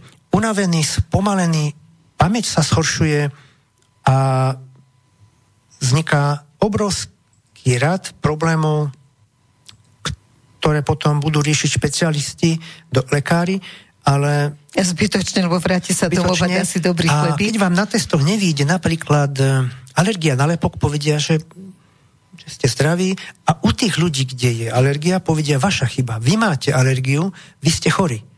Ale problém je, že každý človek je viac alebo menej precitlivý na jednu časť glutén, áno.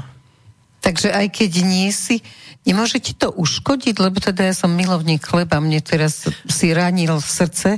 Ale to som práve chcel, lebo je to jedno z najpodstatnejších prestať jesť chlieb. Inak človek nemá perspektívu dožiť sa 120 rokov, alebo 130, poviem tak. No neviem, či nie je lepšie zavrieť skôr s pecňou chleba, ale dobre. Ale nemôže uškodiť, lebo niektorí lekári hovoria, že keď nemáš alergiu na glutén a začne zjesť tú bezgluténovú stravu, takže vraj ti to uškodí. Akí sú tí doktori? Väčšinou sú to narkomani lekári, ktorí buď musia jesť sami chleba, alebo piť pivo. A to pivo obsahuje, pozor, napríklad na pivo, tam takisto je obilie a to pivo možno nás počúvajú aj v Čechách, počúvajú nás aj v Čechách. Áno, aj v Čechách. Tak poviem tak, hovorí sa, že Česi sú národ impotentov. Majú radi pivo. A pivo obsahuje kvások z obilia, z gluténu. Takže pozor, už je tu u mužov zhoršenie potencie.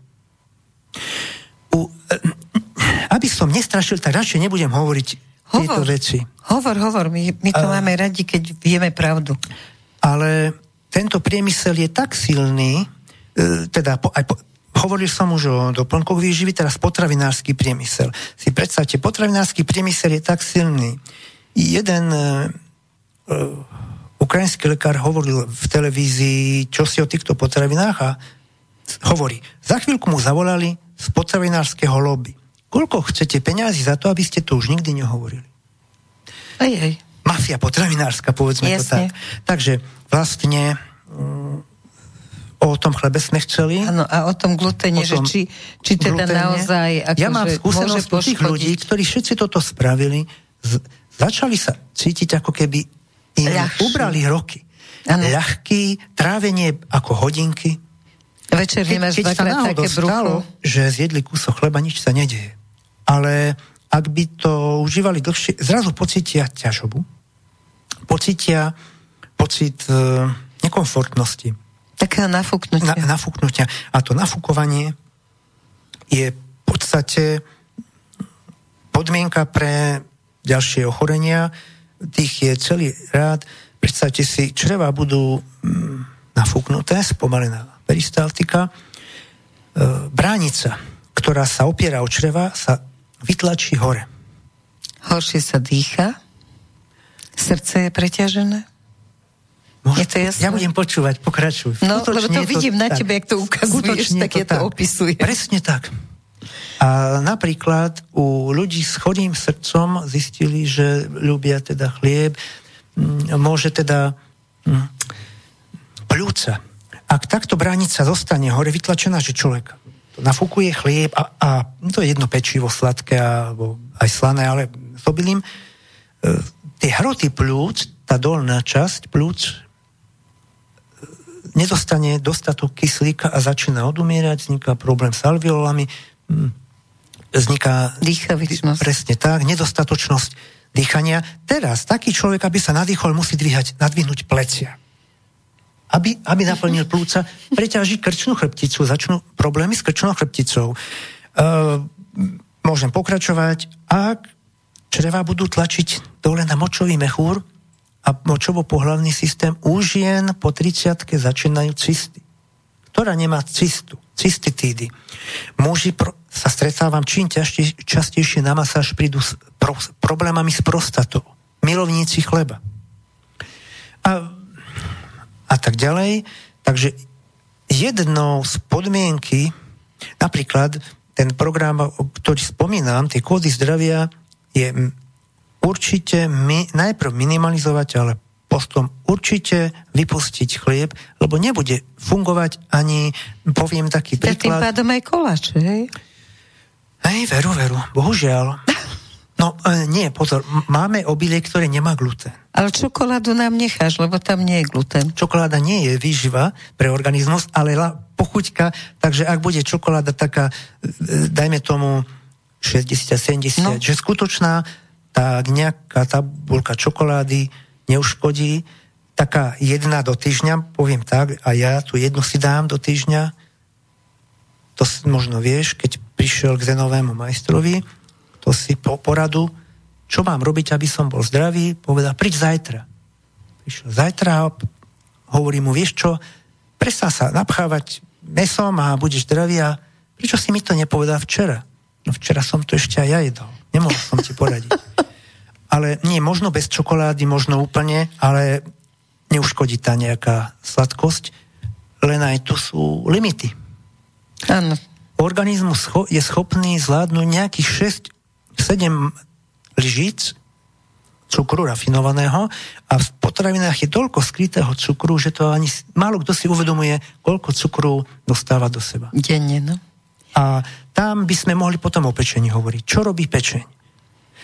Trpí. Hlavne z fruktózy, ktorá je ten typ, ktorý sa ukladá vo forme tuku. Takže fruktóza, keď zjem kilo hrozna na posedenie, tiež nie je dobré. Je veľmi dobré, ak chceš pribrať. No. Pre tých, ktorí chcú pribrať, by som odporúčal hrozno, ale ak nechceš, tak skôr jablčka, hrušky, slivky a podobné. No, je to zaujímavé na každý pád, no na tvoje postavenie je teda ani kúsok tuku, ani nič podobné, takže treba brať vážne tieto rady, takže v podstate väčšina tých, ktorí sú obezní, si za to môžu sami kvôli svojmu jedálnemu lístku. V princípe formovanie postavy je určite ovplyvniteľné. Keď takýto program nerobím, keď som ho raz pustil behom, veľmi rýchlo som ho zrušil.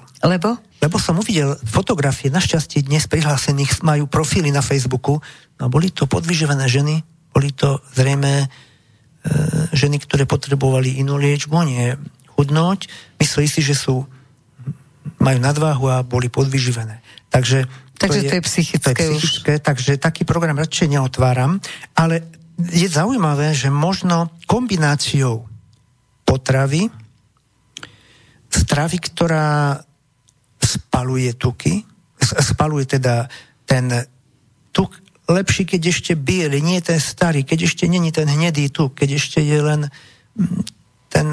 ten svetlý. Potom existuje, povedzme, príklad ako chytozán, ktorý nám pomáha odbúrať, pracovať s pečeňou, cvičiť samozrejme, ale robiť staré praktiky, ktoré, ja mám v programe tie praktiky pri práci s pokožkou. No. Volá sa to bankovanie. Existuje banková masáž, ktorú človek sa môže naučiť a robiť na urýchlenie metabolizmu. Dobre, tak prejdeme zo stravou, sme skončili, alebo ešte niečo povieš ku strave? Dajme strava ako vyčerpaná, samozrejme. Tak potom dajme masáže. Tak, pri masážach lebo ty robíš niekoľko druhov masáží a úplne iné, ako sa tu bežne robia. Je to zaujímavá oblasť, ktorej za 20 rokov ťažko spočítať, koľko tisíc ľudí prešlo tými masážami a ako najefektívnejšie. Ukázala sa masáž meridianová, takzvaná tlaková masáž nohami po meridiánoch, ktorá je populárna v krajinách bývalého Sovietskeho zväzu. A na Oriente masáže nohami sa robili v kláštoroch, ja to nazývam u nás, nazval som túto masáž u nás biely medveď. V Rusku hovoria glubinka. Je to masáž, kde nie je cieľom ležať, že ja prídem, ľahnem a budem si hovoriť, že tak som pasívny, tu. Ale pracuje. Robí sa na žinenke, klient leží, dostáva impulzy hlavne nohami, jednou nohou, dvomi, váha sa dávkuje a dochádza k stláčaniu hlbokých vrstiev tkaní, nie povrchových, ale ideme až, dá sa povedať, ku kostiam a k fasciám, membránam, ktoré obalujú svaly, šlachy, vnútorné orgány. No a dochádza k zaujímavým efektom. Ide sa po líniách meridiánov, pracuje sa s dýchaním, v súlade klient, povedzme trénovaný, masér je tréner, ktorý dáva impulzy a ten trénovaný to vníma, prijíma, vedomie zameria na danú časť a dýcha. A odíde s pocitom, je to taká hodinka 15-20, pocitom ľahkosti na tele aj na duši. Takže okrem toho rozpušťania napätia v tele sa odbúrava obranná reakcia organizmu. Čiže stres sa odbúra? Presne, následky stresu. A tá obranná reakcia je taká kľúčová, kde človeku sa odľahčí na duši. Následky nadmerného stresu, čo je momentálne po tej strave, alebo približne narovnako na prvom mieste pri problémoch so zdravím. Je stres. Buď krátkodobý, alebo dlhodobý. A ako vnímam, ten krátkodobý viac vytvára spazmy na žlčníku a dlhodobý ničí žalúdok. A potom idú aj ostatné orgány. Jasne, tam už všetko v tele súvisí jedno s druhým, takže ono to už potom ide ako domino efekt. Tak, a v takomto prípade už taká masáž hĺbková medveď nestačí. Keď je na orgánoch problém, treba robiť druhú.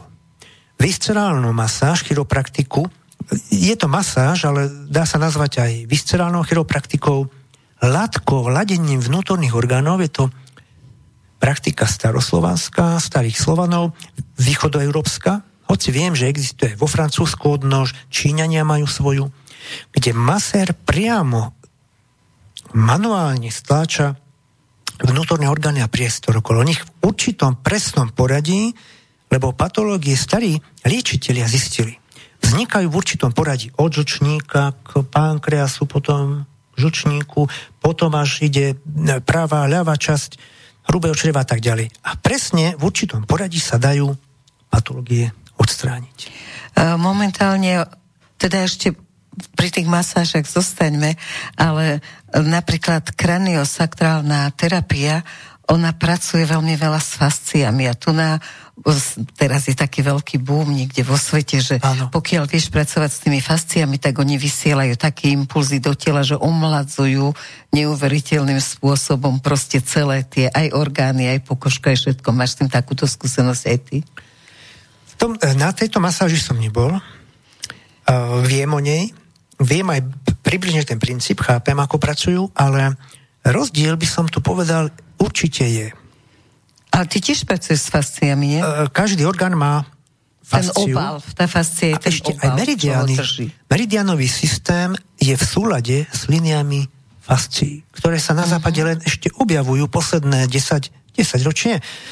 A vlastne tým pádom je to fascia ako spojovacie tkanivo, je orgán nielen zásobovací a ochraňujúci, ale komunikuje, to znamená vie posielať informácie.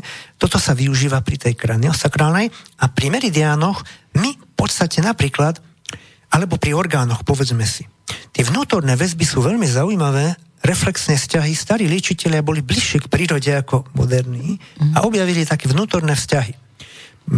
Bolí nás pravé plece, vyriešime problém napríklad na pečení a prestane. Je problém, povedzme, s pravým uchom. Dáme do poriadku pravú obličku. Ako do poriadku? No, prekrvenie okolo orgánu, odoberieme spazmus alebo opuch, zlepšíme metabolizmus orgánu, problém s pravým uchom sa stratí. Takto sú súvislosti medzi klb, mnoho maserov, bedrový klb alebo kolenný masíruje, fyzioterapeut s ním cvičí. Starí liečitelia išli inak.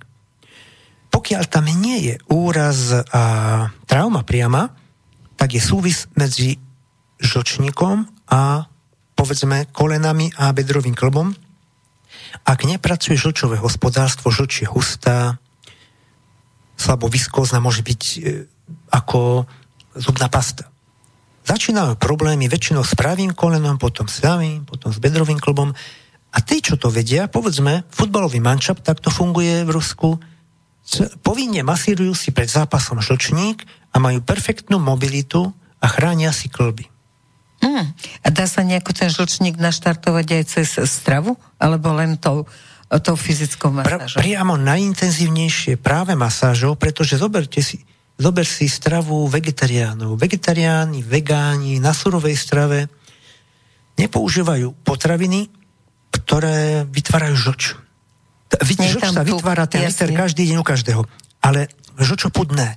No a v domnení, že si robíme dobre, v našom zemepisnom pásme si vegán, vegetariánec škodí.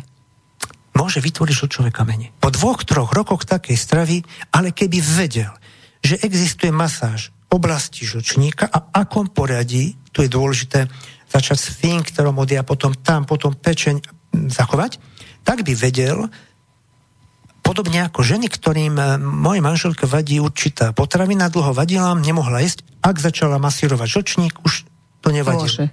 Takže oslobodzovať žlč, aby sa dostala cez odio sfinkter do 12-storníka, presne tak. Dobre, a čítala som takú krásnu knižku, kde sa hovorilo o samomasáži. U nás veľmi to nie je zatiaľ populárne, ale myslím si, že každý z nás by to mal nejakým spôsobom vedieť. Poznáš aj také veci ako tá, že sama si budem robiť tie masáže, keď hovoríš tu športovci a žlčníkové, ale celé telo nejak tak naštartovať. Áno, napríklad v tejto verzii existuje mám vypracovanú sebamasáž vnútorných orgánov, čo je možné sa naučiť dokonca aj pre domáce použitie v rámci jedného kurzu. A sebamasáž celého tela robíme práve v kóde, ktorý je zameraný na pokožku. Pokožka je neuveriteľný kanál, periférny nerv, ktorý obsahuje obrovské množstvo nervových zakončení a je to zase prepojenie na vnútorné orgány, sú zóny pokožky súvisiace s rôznymi orgánmi a celé vrstvy pokožky, ktoré súvisia s meridiánmi. No a my to robíme veľmi intenzívne. Poklepávame pokožku smer meridiánov, najprv možno u niekoho trením, šúchaním, ale potom intenzívnejším perkusným spôsobom, teda udieraním. Tým, že meridianov je 12, tak taká masáž celého tela môže trvať 20 minút a na chrbát rukami nedočiahneme, tam iba pomôcky. Kozáci mali pružné biče, nagajky, Číňania mali, povedzme, taoisti bambusové alebo iné náradie. Čiže oni sa nemučili, keď si robili tú masáž? Presný opak. Stane sa taký úder tak príjemným, že človeku sa žiada ešte a ešte viac pridať. A efekt je veľmi intenzívny. A to je v tej saune, Rusi majú v tej saune tie brezové prútiky, vyšľahajú sa. Bohužiaľ, u nás tie sauny nie sú ako Ukrajina a Rusko vlhké a mali by mať teplotu len 60 stupňov a vlhkosť 60, aby spolu mali povedzme 120 stupňov. U nás je suché. Suché sauny, mála vlhkosť, spaluje to cievy v mozgu, je ako keby sme dali hlavu do mikrovlnky. No a keď je tá mokrá sauna, fantasticky pomôžu vejáre, ktoré treba vedieť, ako pozbierať, ako sušiť, ako použiť. A není princíp poklepávať telo, ale tú horúcu paru pritlačať na pokožku, tú horúcu paru. Tam vlastne my masírujeme telo. Ako keby si žehlil tú pokožku. Presne tak. A v presnom poradí dokážeme fantasticky pôsobiť na organizmus cez pokožku horúcou parou. Odporúčam každému, kto má takúto možnosť využiť. Je to veľmi silná stimulácia organizmu. To je fantastické. Ešte nejaká masáž existuje, ktorú robíš a povedz proste, lebo sú to veci, ktoré by sme potrebovali vedieť všetci, keď chceme byť dlho zdraví. Takže mal by človek vedieť niektoré masáže. A napríklad je to ešte masáž zvukovými misami. A tie sa dajú naučiť. Volajú sa tibetské, ale Tibetania nevyrobili ani jednu misu, sú nepálske. Nazvali sa tibetské pre popularitu, ale sú to nepálske misy. A ja mám cez filter mnohopolárnosti túto metódu osvojenú, to znamená tak, aby platili mnohopolárne princípy, objemný zvuk. Zvuková misa je mnohopolárny nástroj, kde vzniká silné zvukové pole, hlavne keď sú 2-3 misy a viac okolo a na tele. Takže mám 3 stupne kurzu, základný, pokročili a potom samotná zvuková kúpeľ s viacerými ľuďmi, čo sa možno naučiť v rámci takých dvojdňových kurzov, napríklad aj toho bieleho medveďa na základnej úrovni počas 2 dní, ale pokiaľ chce človek perfektne tú masáž aj s diagnostikou, tak to trvá dlhšie určite. Tak aspoň tých 5 dní ten kurz trvá, plus možno sa naučiť trénovať meridiány. Ja som že ak človek chce pomáhať inému, masírovať jeho meridiany, musí ovládať sám svoje, musí vedieť ich trénovať. Ale učíš aj tú sebamasáž, lebo to sa treba naučiť. Tú sebamasáž učím špecificky, je to takzvaný nechal som sa nahovoriť a mám zaujímavý kurz cez diaľkové štúdium, cez videa a dá sa naučiť cez videolekcie a videokurzy. No tak povedz, ako sa k tomu dostať? Cez moju webovú stránku ak môžem nadiktovať, kľúčekzdraviu.sk kľúčekzdraviu, ak sa nemýlim, tak. A tam nájdete všetky informácie a na živé kurzy sa treba u mňa prihlásiť. Tam v podstate tým dominantným je posledné roky ten ročný kurz, kde pracujeme s pokožkou, s vodou, s pitným režimom, stravou. Každý seminár jeden kľúč. Odporúčaš to aj mladým? No, ja by som povedal, predovšetkým by bolo dobré, aby túto ideu dokázali strebať a možno aj rozširovať okolo seba. Najväčšia potencia je v mladých ľuďoch a bohužiaľ nevidím to u nás tak. Na moje praktiky väčšinou sú ľudia strednej generácie a vyššej. Opak, ako v krajinách bývalého Sovietskeho zväzu, kde som chodil študovať a množstvo mladých, ja som bol medzi nimi najstarší v princípe. Chodilo mnoho mladých ľudí trénovať meridiany, masírovať. Nie je to u nás zvykom. U nás je to troška inak. My si myslíme, že až po tej 60-ke sa treba začať starať o seba, ale to už je veľmi zvrátené, to už je... Nikdy nie je neskoro. Nikdy nie je neskoro, to telo je veľmi regenerabilné.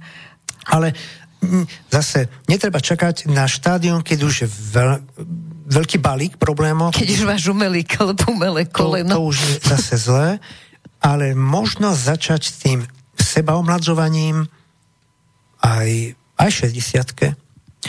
A na tých kurzoch potom aj tú sebamasáž učím, tej krátkej podobe, ktorú možno doma urobiť, a tak, aby to fungovalo. Ale pre profíka, profesionála je treba poznať reflexné zóny, podrobnosti, vzťahy, anatómiu a nie len anatómiu, ale hlavne fyziologické procesy, súvislosti medzi ľavou obličková pľúcami, ľavou obličková srdcom, medzi pečeňová nervovým systémom. Ale aj tento základ, robíš nejaký kurz aj na toto? Ten základ je tým zatiaľ v tej internetovej podobe a špecialisti sa môžu učiť ten základ zatiaľ tej kratšej podobe na živých kurzoch. Aha. Na živých. Dobre, ty robíš zväčša tie kurzy v Banskej Bystrici, ale... Hlavným centrom mám Banskú Bystricu. A je možnosť, že ja neviem, prídeš do Bratislavy, alebo prídeš to je jedno, do Lučenca, do Košíc, do Prahy. Znamená to, že niekto ti zavolá a povie pán Urgela 1 z 5, 6, 7, koľko? 4, 3, 2? Kedysi tak bolo a ja som dosť cestoval Ružomberok, Košice som nebol, Bratislava, Trnava, Nitra, Pišťania, mohol by som menovať. Nebudem s tým zabíjať čas. Počasie som došiel k záveru, keď niekto veľmi chce, ja som si sadol a cestoval a išiel som cez niekoľko štátov za poznatkami, poznaním. Človek by mal pustiť, princíp pustiť, odozdať niečo, ak niečo chce získať. A odozdať tým, že si sadne na autobus, na vlak, do auta, odcestuje, ubytuje sa.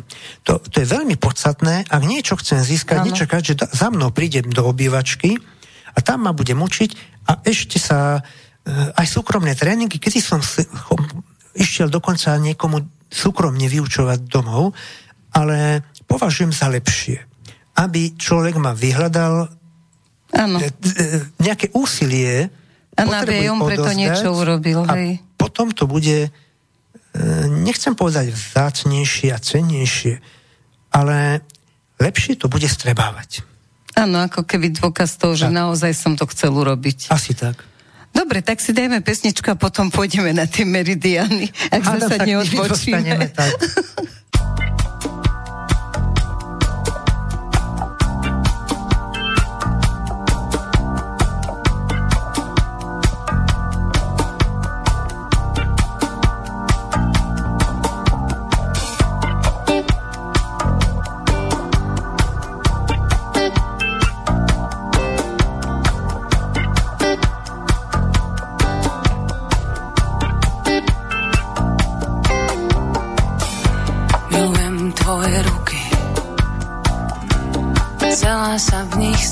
prosím, aj tvoje sladké ústa. Chcem sa iba napiť, rada sa k tebe túlim, rada sa túlim k tebe. V tej chvíli ani neviem, čo sa so mnou deje. Vymyslím ti celý svet z farieb, chutí, vôni. V tom svete ešte jeden svet, v jednom my a v jednom oni. Vymyslím ti celý svet, tak ako sme to chceli. Keď sa spoja cesty, vesmír bude celý.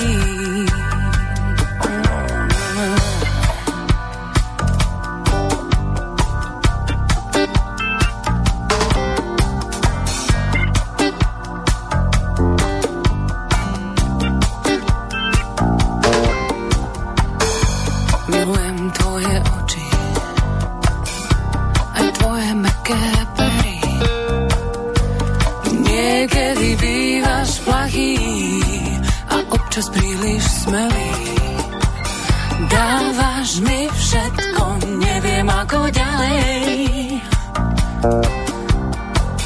Ovládnuť telo v túžbe dokonalej.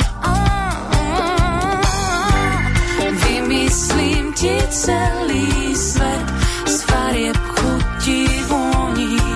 V tom svete ešte jeden svet, v jednom a v jednom oni. Vymyslím ti celý svet, tak ako sme to chceli. Keď sa spoja cesty, vesmír bude celý.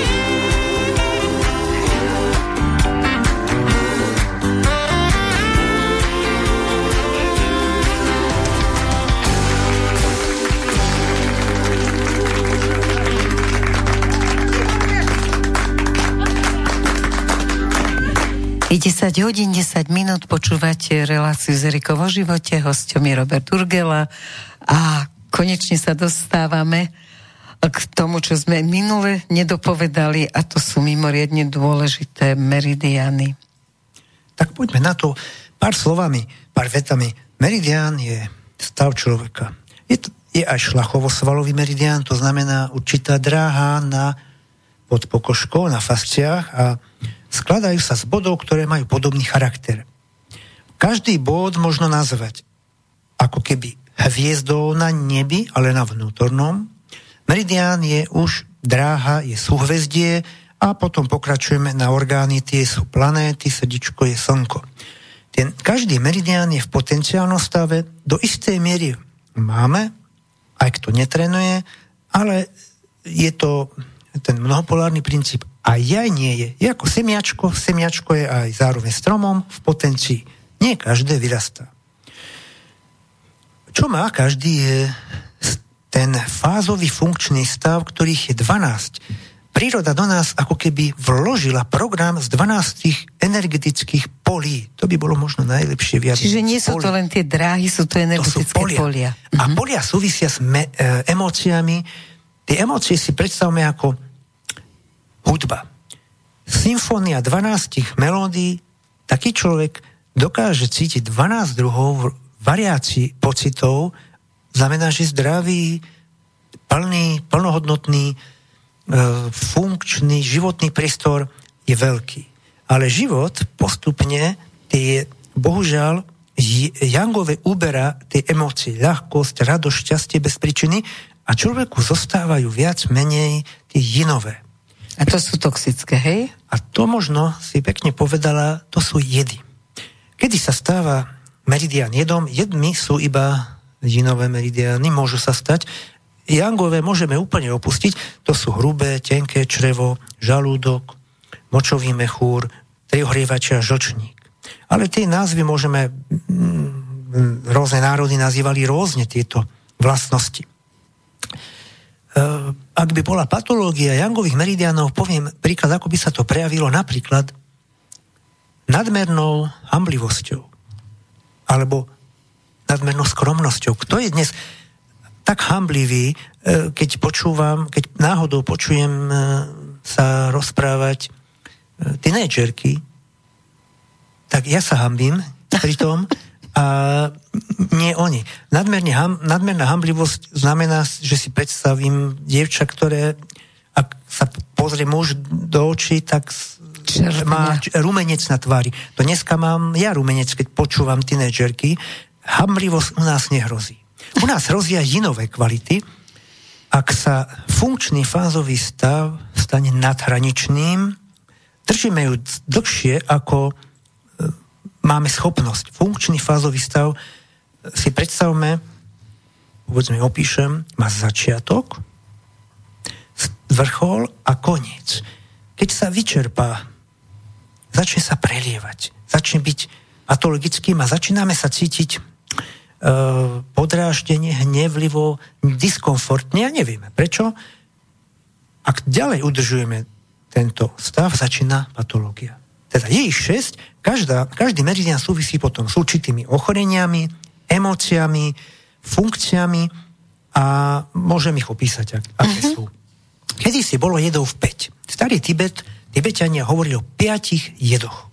Že je to hnev alebo zúrivosť, že je to hysterickosť, je to kritickosť, to sú aktívne. To sú 3 aktívne meridiány. A potom sú 3 pasívne.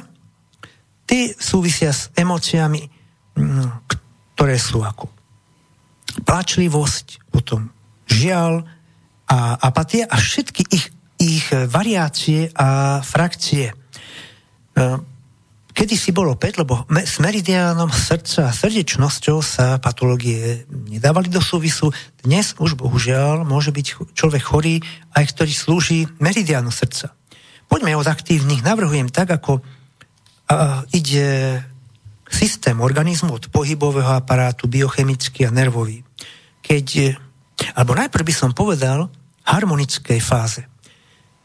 Inové meridiány slúžia brať brať zvonka, podčiniť vonkajší svet pod seba. Sú egoistické fázy. Tie jangové sú radosť bez príčiny, šťastie, emócia, entuziazmu a viera a šťastie sú akoby nie sú spojené s hmotným materiálnym svetom. Tie inové zapíname, keď pracujeme, sústreďujeme sa, keď vykonávame činnosť pre seba. Na prvom mieste je slinivka a slezina. Charakter nazvali ulu. Charakter ulu si predstavme ako vojaka, ktorý je hrdý, ktorý má pocit istoty, stratu strachu a bojového ducha. Takíto ľudia dokážu podať obrovský výkon, práceschopnosť, sú dobrí v manuálnej práci, dobrý vojak, policajt. Dá sa na nich spoľahnúť. Presne. To je tak vonkajšia kvôra. Predstavme si, strom musí mať kvôru, ktorá ju chráni. Toto je ochranná kvôra národa a spoločenstva, dediny, ktorú chránia takíto ľudia. Majú svoju funkciu a aj v politike je jedna strana, ktorá plní túto funkciu. Bohužiaľ, ľudia si neuvedomili, že bol čas... LSNS? Tak. Mm-hmm. Oni plnia túto funkciu ochrany. No a teraz vlastne takíto ľudia sú schopní hrdinstva, patriotizmu. Ale ak by tá prešla nad ich mieru, čo to je? Každá fáza sa môže stať patologickou tým, že ju držíme nad hranicu. Príde čas ju vypnúť a prejsť do ďalšej. To sú tie orgánové, dvojhodinové časy. Predstavme si, že naša Zem, ako prechádza slnečnou sústavou, prechádza poliami energetickými, ktoré sa menia každé 2 hodiny. To sú tie satvy. Áno, a to sú aj každých 6 rokov, 12 rokov. My máme kratšie cykly, aj dlhšie. No a ak budeme držať fázu cez slinivku, dáva pre pohybový aparát sílu, výdrž, entuziazmus, hrdinstvo, začnú problémy s pohybovým aparátom. Budú sa usadzovať soli v kĺboch, artritidy, artrózy, bolesti. Ak človek ešte aj cvičí, tak budú šlachy, vtedy svaly sa presolovať solami minerálov. Ak necvičí, tak šlachy.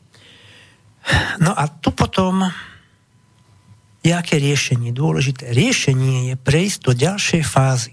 To je meridián srdca.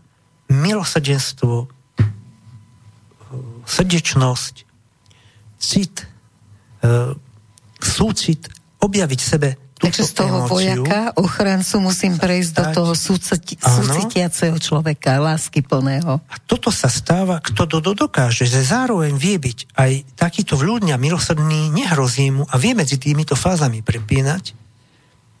Športovec, ktorý maká svalmi, ide do sauny, aby sa vypotil a tam sa uvoľňujú soli. Meridián srdca uvoľňuje automaticky soli. Slzy v očiach. Čo znamená, keď sa človek pri tej milosrdnosti cíti, začnú mi tiež slzy. Vylúčujú sa nadbytočné soli z organizmu. Je to fyziológia. A takto zachraňuje organizmus. No a my tréningom na kurzoch sa učíme, ako vedome zapájať jednotlivé meridiány. To znamená aj prechod z jedného meridiánu do druhého. To znamená vedieť medzi nimi prejsť, prepolarizovať, prepojiť sa. Pri masážach najskôr poznať, že to existuje. A musíme poznať, masér, keď ovláda meridianový systém, vie prejsť masážami z jedného meridianu vie prechádzať cez ne. To je to riešenie. To je potom často riešenie problémov. A ten človek, ktorému to robíme, nepozná ani názvy, nepozná ani princípy, ale zaberá mu to, lebo dostáva informácie hmatom pri masáži. Dobre, ale túto meridianovú masáž ani som nepočula, že by to niekto robil. Zatiaľ mám približne 80 žiakov, ktorí sa to naučili, ale nie každý je profík. Niekto to chce robiť len doma. Tých profíkov možno narátam do 15, ktorí to na Slovensku robia.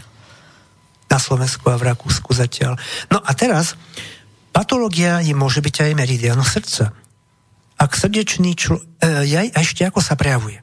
Keď takýto človek už prešiel cez hranicu, nie že ho bolia kĺby a začne zahusťovanie jeho organizmu, hlavne oporno-pohybového aparátu, mení sa charakter. A charakter je základ, prapodstata, esencia človeka začne byť hrubý. Začne byť hrubý, agresívny a hnevlivý. Tu v hraničnom prípade teda idú až fyzické útoky a ale ako sa môže vrátiť?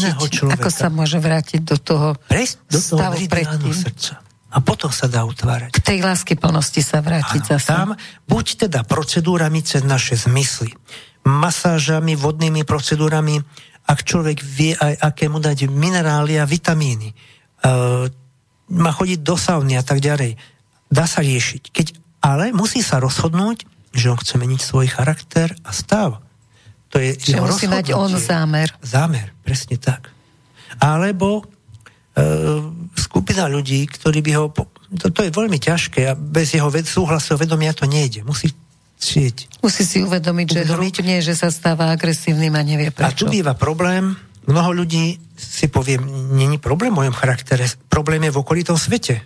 Za svoje problémy mnohí vinia okolie. Podobné je to so srdcom, keď je v charaktere srdca človek, prejdeme aspoň krátkosti tých 6 jedov dlhodobo a nevie prepínať, začína byť opäť cynický. Tam je problém zo srdečného človeka, ktorý hľadá, ako obrusovať hrany, vyrovnávať konflikty a hovorí, že viac lásky, začne byť cynický a hovoria, ľudia sa nemajú radi, sú zlí, a dokonca aj odkázaním na pomoc sa stáva nepríjemným.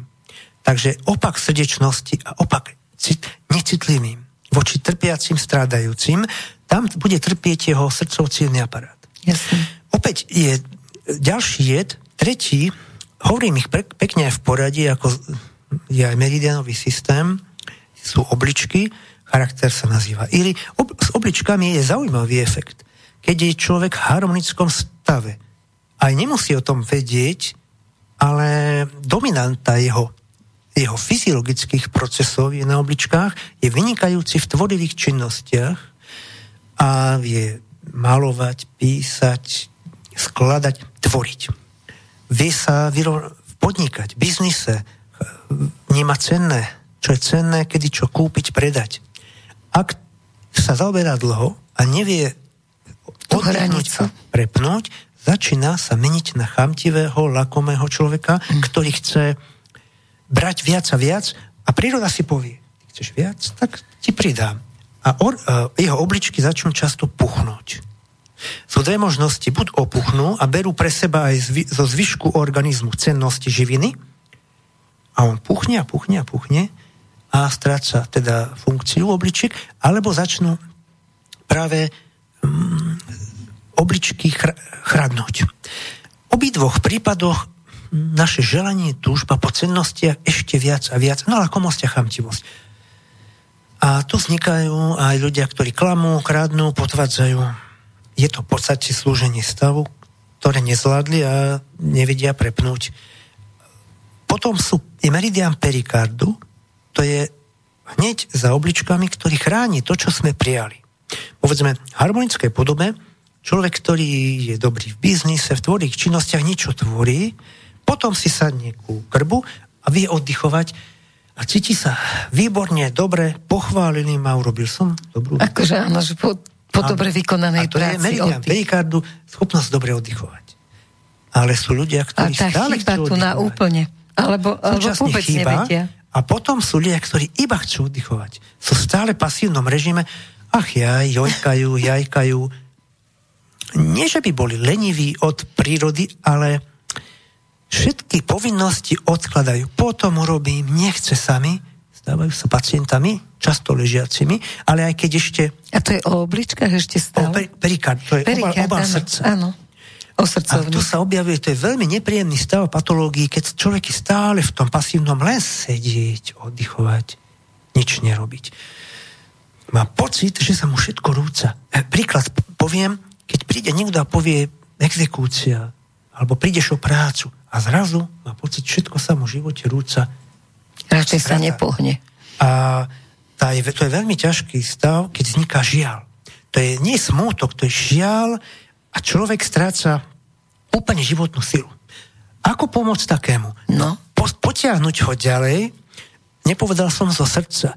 Tam začína človek a otvárať na meridiáne srdca, to je, na meridiáne tenkého čreva, to je ďalší meridián, ktorý, ak by niekto mal ten symboliku 12 fáz, po srdci je tenké črevo a masér to vie, budeme masírovať meridián srdca, tréner energetiky bude trénovať meridián, ten nasledujúci.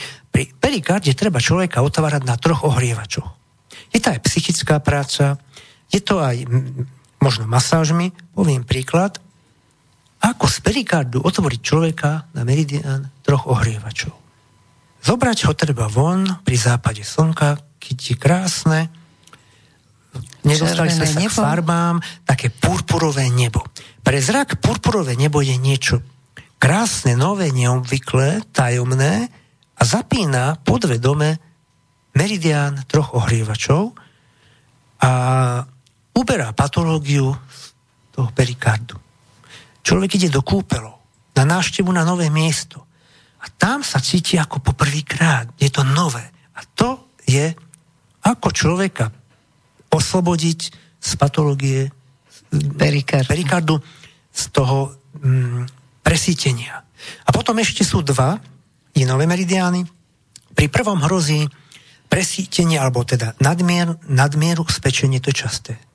Meridián pečenie slúži nervovým procesom, logika, myslenie, schematizovanie, práca umu, poznanie.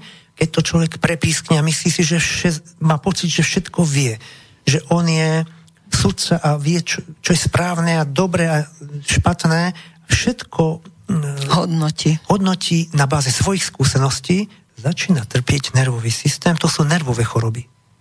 Takže spečie nervové choroby, človeka možno do meridiánu pľúc. Aký je zaujímavý chod?